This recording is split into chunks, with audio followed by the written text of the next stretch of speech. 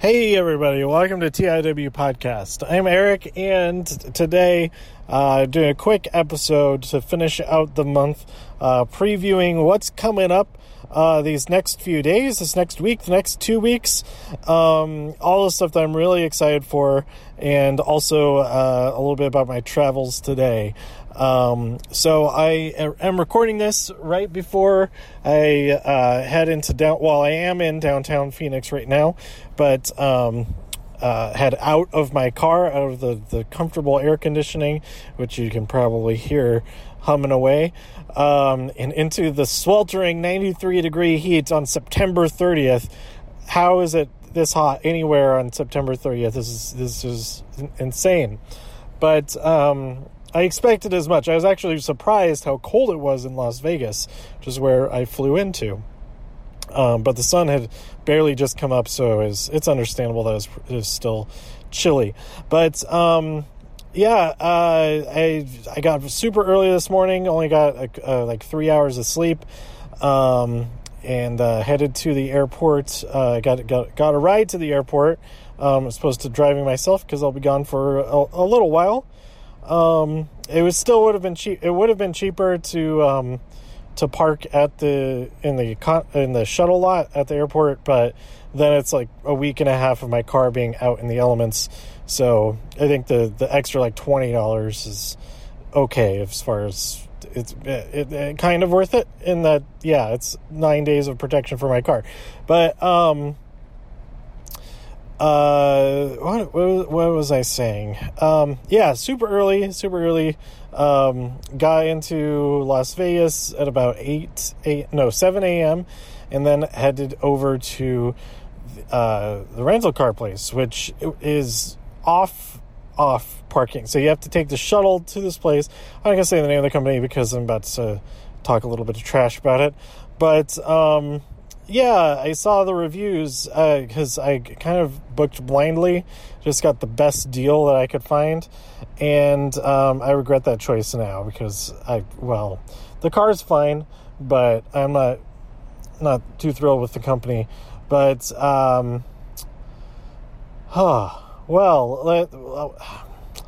let's say they're very more pushy than companies usually are about buying their insurance. And I wasn't too thrilled with that. And then once I finally did get my car, he said, the car we have for you the tank is empty. So, you have to go fill it up. Like, what? How did you... my reservation is in there for like a month at least. How do they not have a car fueled up, ready to go after the time that I was supposed to be there? I had a reserve for like 8 o'clock. I got over there by like 8:30 or something. But whatever, pretty annoying. And it really felt like the guy just kept saying, you never know what's going to happen. You never know what's going to happen. If the car gets scratched or something, we're going to charge. Basically, he was explaining how crappy they are about the car getting damaged in any smallest possible way. And he's like, you never know what's going to happen. All the time that's in there, you're going to be charged for the time that it's out of service getting fixed with like a scratch or a dent or something. I'm like, that's ridiculous, because looking at the car, you guys don't take the car out of service to fix minor things like that, because there's minor things like that already happened to it and they've not been fixed. And what kind of people have you already scammed? A bunch of people to do that already and then not fixed those things, like people often do when they get insurance money for accidents and stuff. They get the money to fix a certain thing, and then they end up not fixing it with that money that they get. It's the same sort of thing. It's disingenuous and also a scam when it's being used as a not a bargaining chip, the negative version of a bargaining chip. What's the negative version of a bargaining chip? Blackmail, not extortion? Is it extortion? Like, it felt like a threat. Like, if I didn't get their insurance, that you never know what's going to happen. You might get hit by a semi-truck, and then you have to pay for all of it. You're on the hook for everything. That kind of thing. I was a little bit nervous heading out of there. And then, since I had to refuel right away, I was confused. I was like, oh my God, they don't even have a gas cap on this thing. But it turns out it's a Ford Focus, and 2017 and onward, as it turns out, has a new style of gas cap that does not have an actual like screw-on cap thing. And I guess it's actually better, except when you spill fuel over the outside, and it's not so good. But anyway, I was almost mad. Additionally, I was almost an increased amount of mad when I saw that, but then the quick bit of research prevented an embarrassing situation where I drive right back there and I was like, this car doesn't even have a gas cap on the... I'm like, no, it's supposed to be like that. Okay. Look, sometimes just stop for a second, look it up, and see, like, okay, is this... am I just dumb? Maybe I'm just dumb. And in that instance, yes, I was. But maybe I wasn't dumb. It was just something I'd never seen before.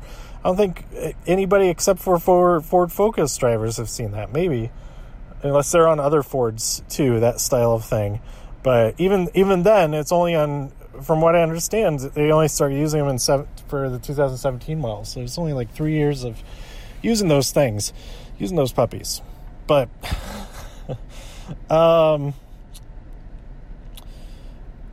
yeah, well, but I give the car itself, I do like the car itself.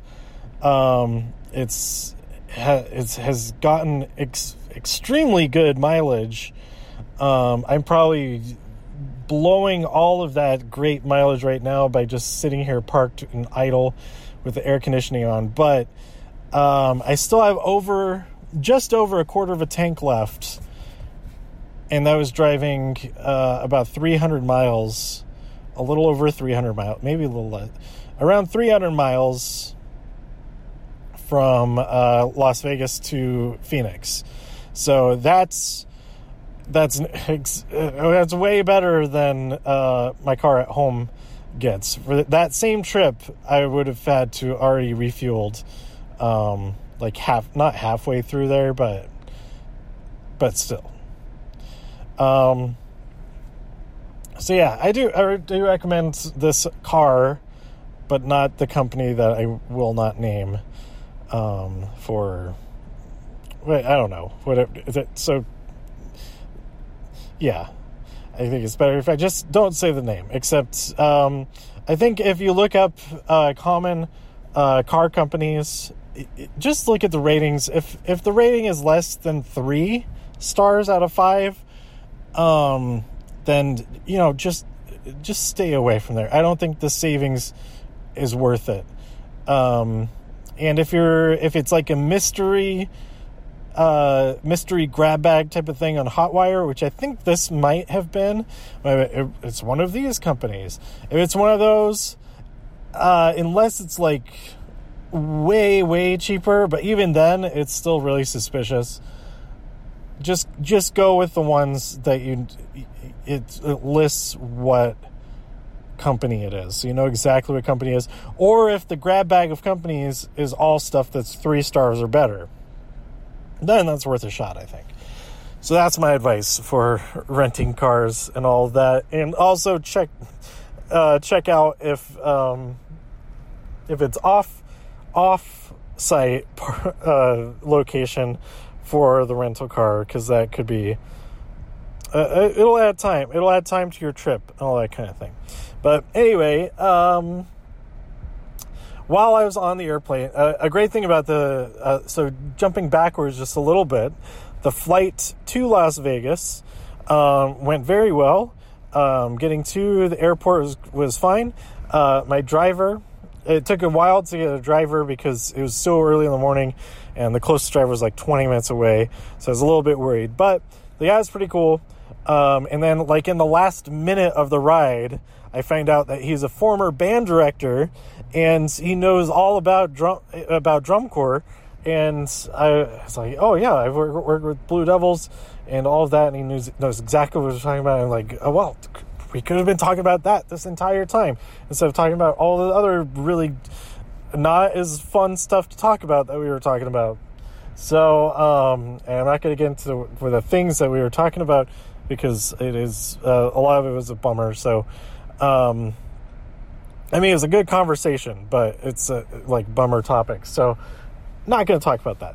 But yeah, I got there plenty of time, and because I thought I was going to have to go through the regular check-in process for my luggage, but I didn't realize, at least at the Denver airport and probably all Southwest hub airports, there's a separate A-list line for checking in bags, and that was fantastic. There's only one other person in that line, whereas the regular line was just heaps of people deep. I don't think that's the word I wanted to use, but I wanted to use deep at the end of it, but I think heaps of people deep, that kind of works. It's a little bit of a tongue twister. I get down to security, and I'm like, oh, there's so many people. I'm going to go into, again, take advantage of my A-list thing, and I end up going into the pre-check because the signs are like right next to each other, and I thought it was pointing to that. I don't know. I'd only gotten 3 hours of sleep. So I go up to the gal who's at that station, and she says, "Oh, you're not pre-check. You have to go out and go over there." I was like, "But wait, what about A-list?" She's like, "What? What about A-list? I don't know what that is." I'm like, Okay. You work security at an airport in a hub city for Southwest, and you don't know what A-list is." She realized what I was talking about, but still, like, how we're talking. Does people don't make this mistake? Even if she only ever works that line, I'm the first person to ever have made that mistake. Apparently, I don't know. While she's working anyway, but so I go to the restricted access line or whatever it's called, with the priority thing. Nobody checks my ticket or whatever to jump into that line. I could just been some regular person, so just a regular person, not a privileged A-list person. So I mean, give it a shot. Try to just jump into that line anyway. The worst that can happen is that they'll be like, "Hey, you're not supposed to be in here." But in this case, that line just gets combined with the other line, and they were just like trying to get people through as fast as possible. And I was one of 2 people in that other line anyway, so I think it was fine. I mean, it was fine because I wasn't like admonished. And even if somebody had like stopped me, I was in the right place for what I needed to do. They just didn't ask for that stuff. So anyway, I ended up getting to my gate well ahead of time, and then I was annoyed that then I had to wait. Because ideally, I get there after having used the bathroom and everything, the usual pre-flight stuff, like walk up right as they start boarding. That's the sweet spot right there. At least with Southwest flights. If it's another flight, like I have a flight on Spirit on tomorrow, actually, and for those flights, I have a reserved seat, a specific seat. There's absolutely no reason to get onto the plane until the last person, because I don't have a bag that I have to stuff into the things. I'm just gonna have my backpack that goes under a seat in front of me, and me that goes in the seat, and I know exactly which seat it's going to be. There's no reason to get onto a flight any earlier than right before they close the door, basically, in my opinion. Of course, there are other situations where getting onto the flight early is good and all that. But but okay. Well, I'll talk about that after that flight occurs and after I see the show that evening. AEW, the opening, not that evening, but the next night. I'll be in Washington, D.C. for that. And I'm really excited for that. But I am also really, really excited for Monday Night Raw tonight because it's the season premiere. And I just drove the 300 miles to get over here. It was pretty much... It was pretty uneventful. It was entirely uneventful. I didn't crash or anything like that. And so I'd say it's uneventful. A lot of impatient drivers around me that wanted to go much, much faster, especially through work zones. I really don't like that at all when people speed in work zones and change lanes quickly in work zones, all of that. It's just... Everybody stop doing it, please. It's very unsafe, both for you, other drivers, and especially, more so than anything, for the workers that are out there. Even if you don't see workers around, they could be, like, working on something down on the ground, and they're right on the other side of the barricade or something like that. And you don't know. You just don't know. And also, a lot of the times, if it's a temporary paved situation, it's also for... your vehicle's safety, like bumps and dips and dives and grooves and ruts and all of that. It's going through those at the normal speed, highway speed, is dangerous. So I really don't like when people speed through work zones, even if there are no visible workers anywhere, because a work truck could suddenly slow down and get into that part of the work zone. All the many, many reasons. There's so many reasons not to do it. I hate it when people do. So, anyway, that's my rant about that. At the airport. Okay, at the airport, before... This is just a long rant. I basically just want to use up as much space as possible. It's the last day of the month. So I have like over 100 megabytes left for the podcast storage space for the month. So I'm just going to ramble a little bit. But, I should see if they messaged me. Oh, I didn't. Not yet. What was at the airport, I was sitting there at the gate, and the lady sitting right behind me is talking to the person next to her, and she says something like, it's so warm when it goes down my throat. It feels so good. And I know she was, I mean, maybe I don't know. Maybe she wasn't. I was pretty sure that she was talking about coffee or tea or some other warm beverage, but the way she said it was not... It was just a gross way to say it.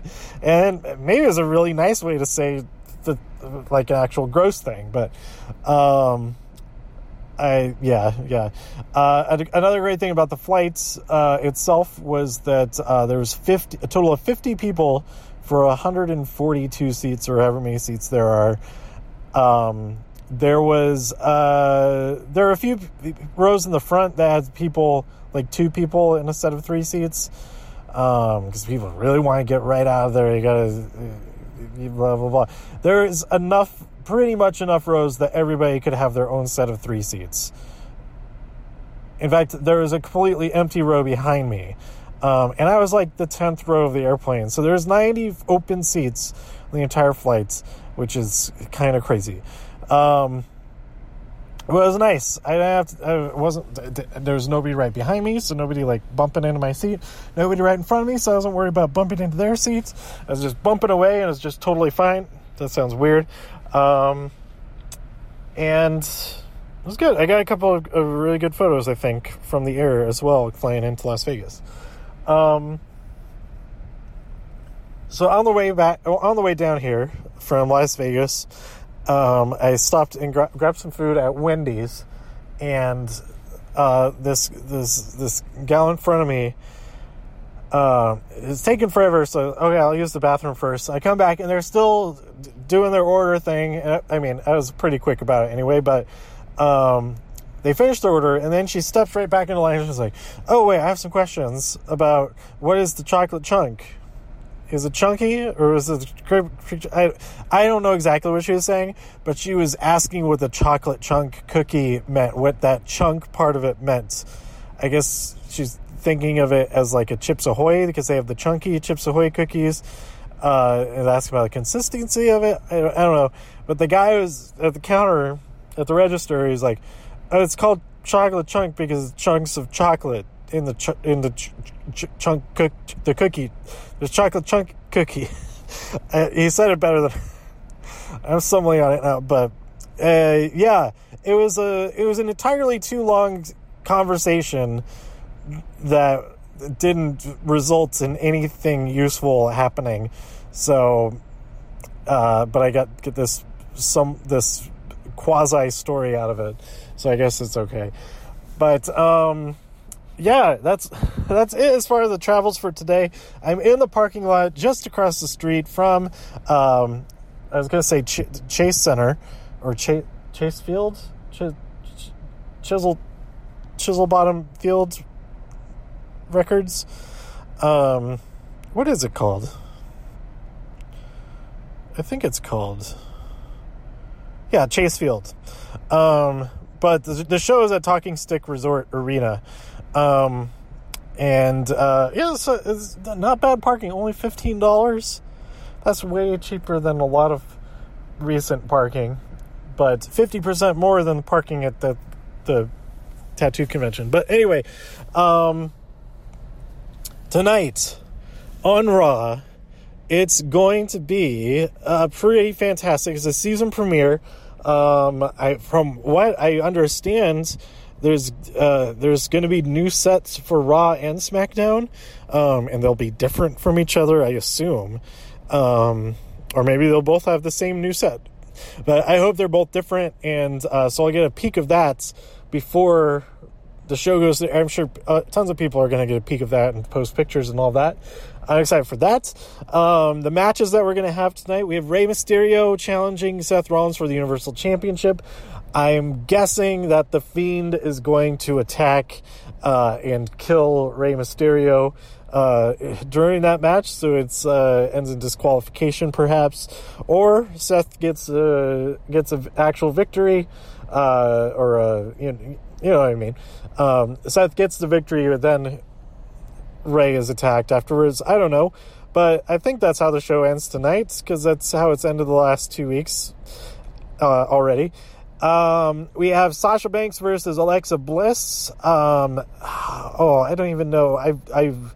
I think Sasha Banks will win. It makes sense for Sasha to win.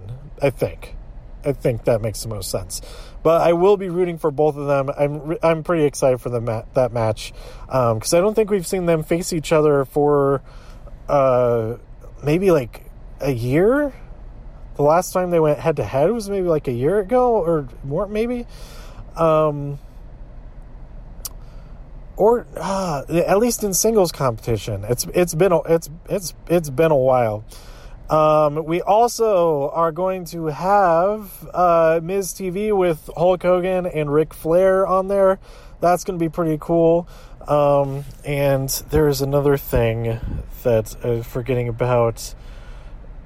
And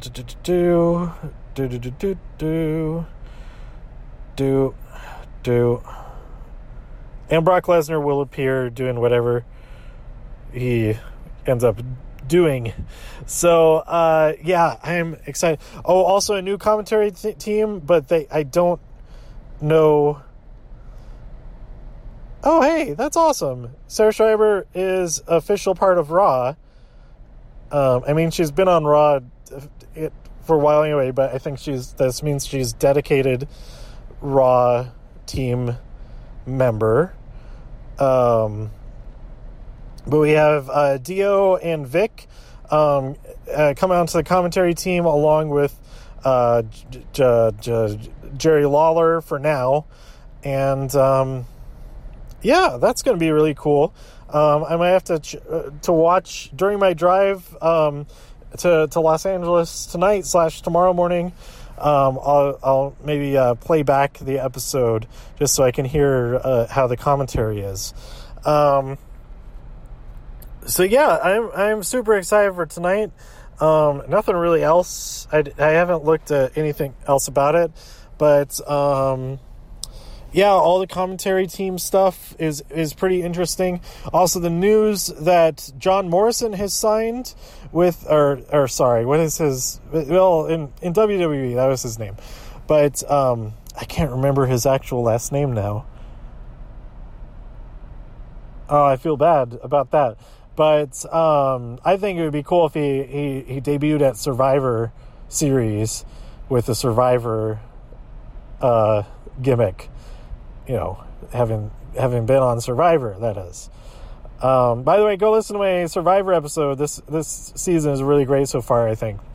I mean, that's what my opinion of it is. I'm not unsure of that. I'm sure of my opinion that it's good. So, anyway, yeah, that's some news. See if he goes to NXT, tears things up down there, or if something else happens. I don't know. Speaking of people coming back or whatever, it'd be great if Drew McIntyre made his return sometime soon. I haven't heard much about him, but I've been thinking about him the last couple of weeks. Mostly like the last couple of days.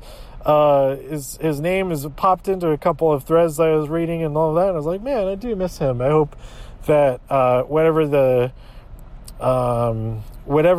medical issues that he had, I hope that he's recovering from that well, and that we can see him sooner than.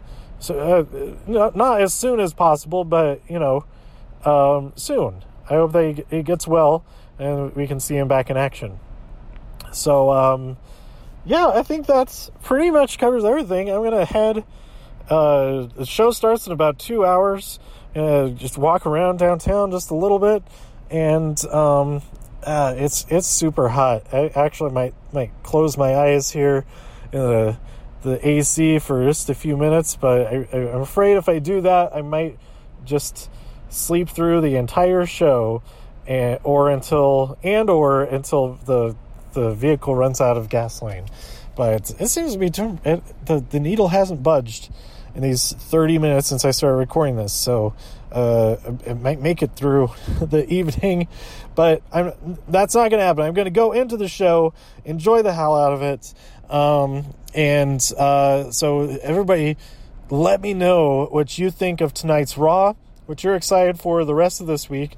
I'll recap what we're doing heading into the rest of this week's stuff a little bit in the next episode, where I'll be talking about what ends up happening on tonight's episode of Raw.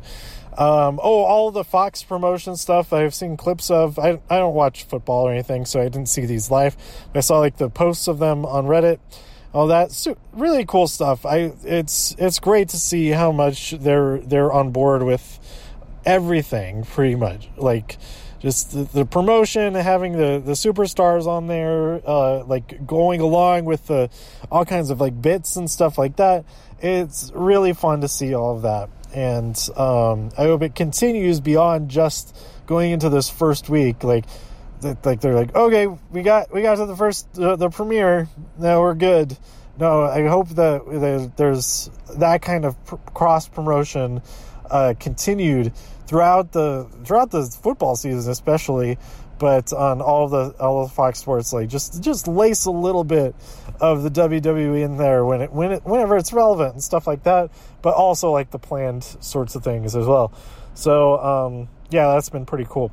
But anyway, tweet me at TIW Podcast. Go to TIWpodcast.com for more reviews. If you enjoyed this episode or anything else on the site, please share some links with your friends. Subscribe. I'm going to talk about one more thing after this. Subscribe on iTunes, Spotify, Stitcher, YouTube, wherever you like to listen. Stay safe out there in all the infinite multiverses. And before I go, on my flight, I watched one episode of a show that I've been meaning to watch for a long, long time. Hyper Hard-Boiled Gourmet. Oh my god, what is it called? It's Hyper. I gotta look it up. I'm going to look it up. Hyper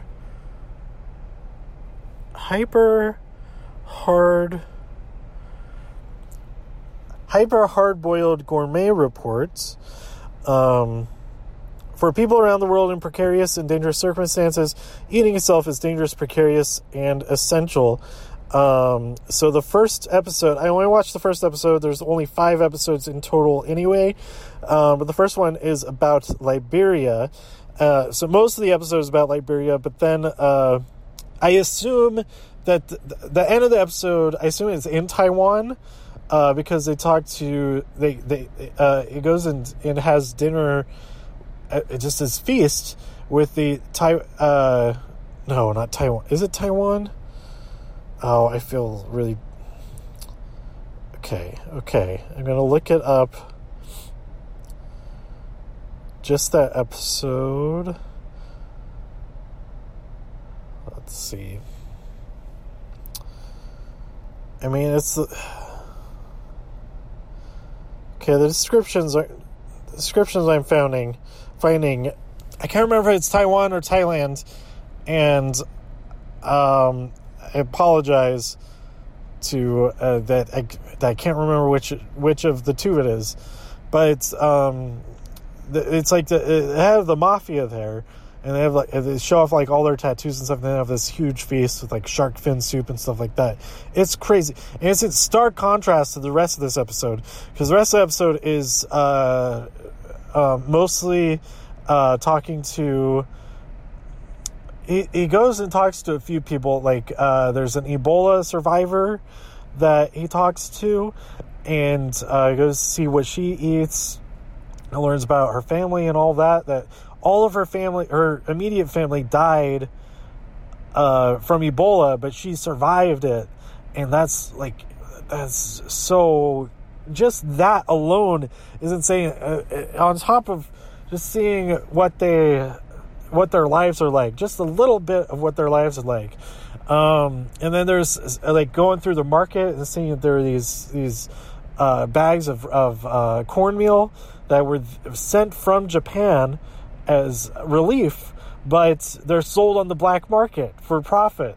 I mean, selling it for anything is for profit, because they were free. They were given to the country, to the people of Liberia, for from Japan, for to help people, but they've been hoarded by the black market to resell and stuff like that.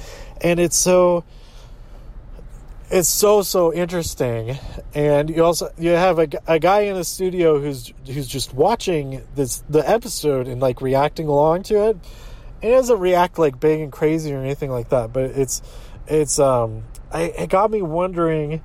I want to do some research. I need to do some research on this, on how that aspect of Japanese television began. This is a Japanese TV show.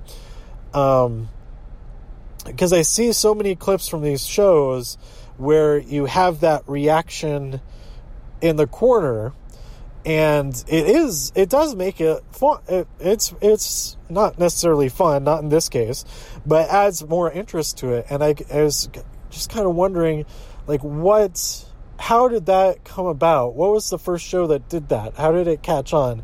And is it because it feels like you're watching along with someone? I think that might be the appeal to it. That might also be the appeal to like watching reaction videos on YouTube, because watching YouTube is more often than not a solitary experience, something that you do by yourself, or at least like when you first see something, but then you like might share it with somebody else, or like, oh, you have to come over and see. There is that social aspect, but a lot of YouTube is also like, oh, this is what I like to check out.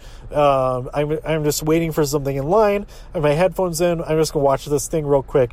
And I think like the reaction videos especially, and this sort of thing with this is my theory anyway, that it makes it feel as though you're watching it with someone, even though you're watching it by yourself. And I think that's kind of the appeal to it. But also, it also adds like a nice, different viewpoint to what's going on.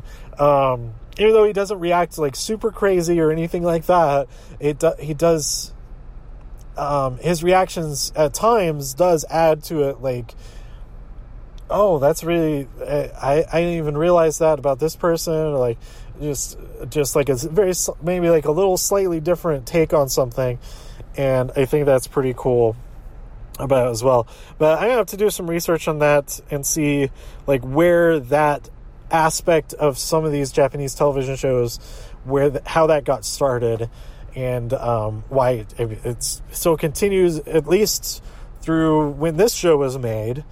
And I'm sure that there are still shows, especially like game shows and prank shows and stuff like that. That absolutely makes sense anyway, because you want to see part of the program as a person watching to be shocked. And that kind of seemed like is this too, because this guy was watching it for the first time, so it was really shocking at times. So I talked to the Ebola survivor, and then goes to former child soldiers who, after they were done serving the military or whatever, they weren't serving, they were forced to do it, because they're abducted and then trained to fight and then just pit up against each other. And like some of the stories is like they had to have been manipulated into doing this. Like the one girl, is her name like Lafty, I think is her name. She's a big part of this episode because she's the one that actually goes and gets some food that they talk about. I was a little bit disappointed, but also like relieved that there wasn't more follow-up to it. But when they were first talking about the child soldiers, they mentioned that there were rumors, or maybe even more than rumors, that they had eaten the flesh of their enemies and stuff like that. And that is insane and mortifying. And he does ask them about it, but there's like I feel like they didn't answer, and they just kind of like they just avoided the question. It wasn't addressed again after that. And I was kind of curious, like, even if it was just as much to verify, is that true? Is that something that happened? And were any of these guys the ones who did that? And that there were no answers on that front in this episode. But it ended up going in a different direction when he met this girl, who's now a prostitute. She was a child soldier as well, and all of them live. They said there's over 900 of them in this graveyard. They live there. They sleep in the graves. The graves are their beds, and the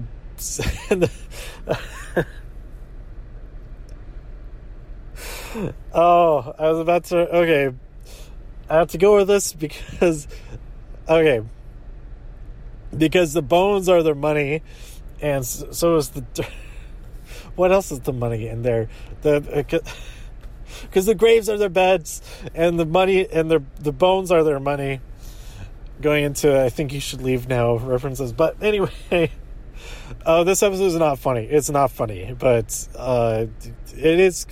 There are elements of it that are like, they're so surreal that it's unbelievable that you can't, like, the only way to, I don't know, like, process how messed up it is, like, just to kind of like see a little bit of humor in it. Like, how absurd is that? But so messed up that over 900 people who let's start. Over 900 people live in a graveyard using the graves as their beds. These concrete boxes are their cubicle style beds with bones. And skulls all over the, like, and it's overgrown with it's incredibly bizarre. And that's how over 900 people, and that's just in that graveyard. How many other situations like this are there? I don't even know. They don't address that. Are these the only ones who are like this? There's no way that's the only place where former child soldiers have ended up.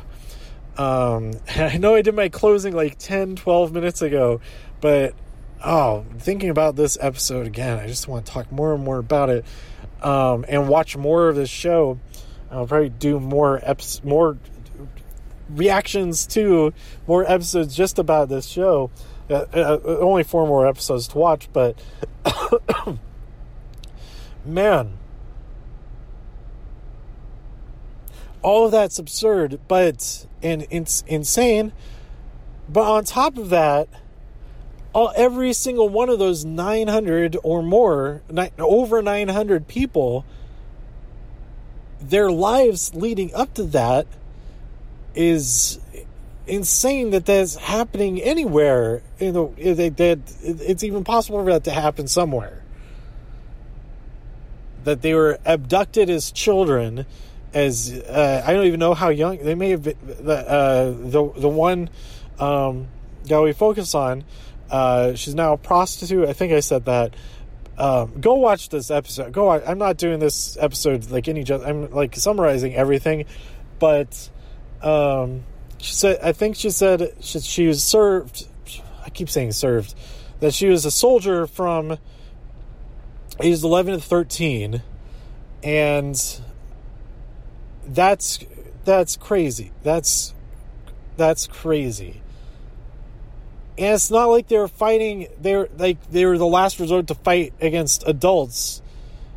I don't think, because it sounds like they were just fighting other child soldiers that were abducted and trained to do the same thing on the other side. I think. But even if they were just on one side, it's still insane. And now that while they're gone, maybe their families are killed. In her case, it really sounded like the people who abducted her and had her fight on her side were maybe probably the ones who did kill her family, but lied to her. She's 11 years old, manipulate her get into wanting revenge, thinking that's the other side that did it, where it was probably the people who abducted her that killed her family and stuff. It's so, I don't know. I feel like that's probably more likely the case than actually like the other side killed her family and then she just happened to be left behind and motivated to go and join up to get revenge. No, I think. Anyway, okay. So this Lafty, this woman, we see her go because she said she doesn't have money for food, but to get back with her, she'll meet up later in the evening. And you kind of think, oh, okay, she'll have money then, and that's when she's going to go eat. No, that's when she's going to go to work to get money so that she can eat. So, like, the next, 5-10 minutes of the show is her going and showing the director or producer, I don't even know if they say his name or anything, but he goes with her to, the prostitute street, and she's trying to get a client. He finally does get a client, then they go off somewhere for 30 minutes, and then she comes back and she has food. She says her back hurts. Oh my God, I'm summarizing this too much, but then she has food and she shares it with him, and that's so interesting. It's amazing how food is the uniting thing. Like, everybody eats, and if you're interested in something that somebody loves to eat, or it's like what their tradition to eat is, or just what they always eat, whatever scale of cuisine it is, that there's a certain level of relatability to it. That like, oh, I'm having food now, and you're my guest here, and you've been really respectful to me, that kind of thing. Like, here, let's share some food, and all of that. But of course, it also helps that he's making a show about food, and that's kind of the entry point anyway. But go watch this show. I'm going to watch more of it. That's just the first episode there. These 15 minutes or so, me talking about it, and there's so much more. Like the commentary on it, the reactions to it and stuff. I didn't even really mention any of that. And then also that last episode, or the last section of the episode, I assume is not in Liberia, but maybe it is in Liberia, and they have the mafia there. I don't think that's the case, but go check it out. The Hyper Hard-Boiled, I don't think there's a the. Hyper Hard-Boiled Cuisine Report, Gourmet Report. Hyper Hard-Boiled Gourmet Report. It's on Netflix. There's only 5 episodes. They're like 35 to 40 minutes each, I think, something like that. Go check it out. All right, I've been talking. My mouth is drying out, and I'm in the middle of the desert, so that's no good. Like I said, do all the stuff, TIW podcast, etc. And I'll be back real soon with my thoughts on the season premiere of Raw from Phoenix, Arizona. See you next time. Bye.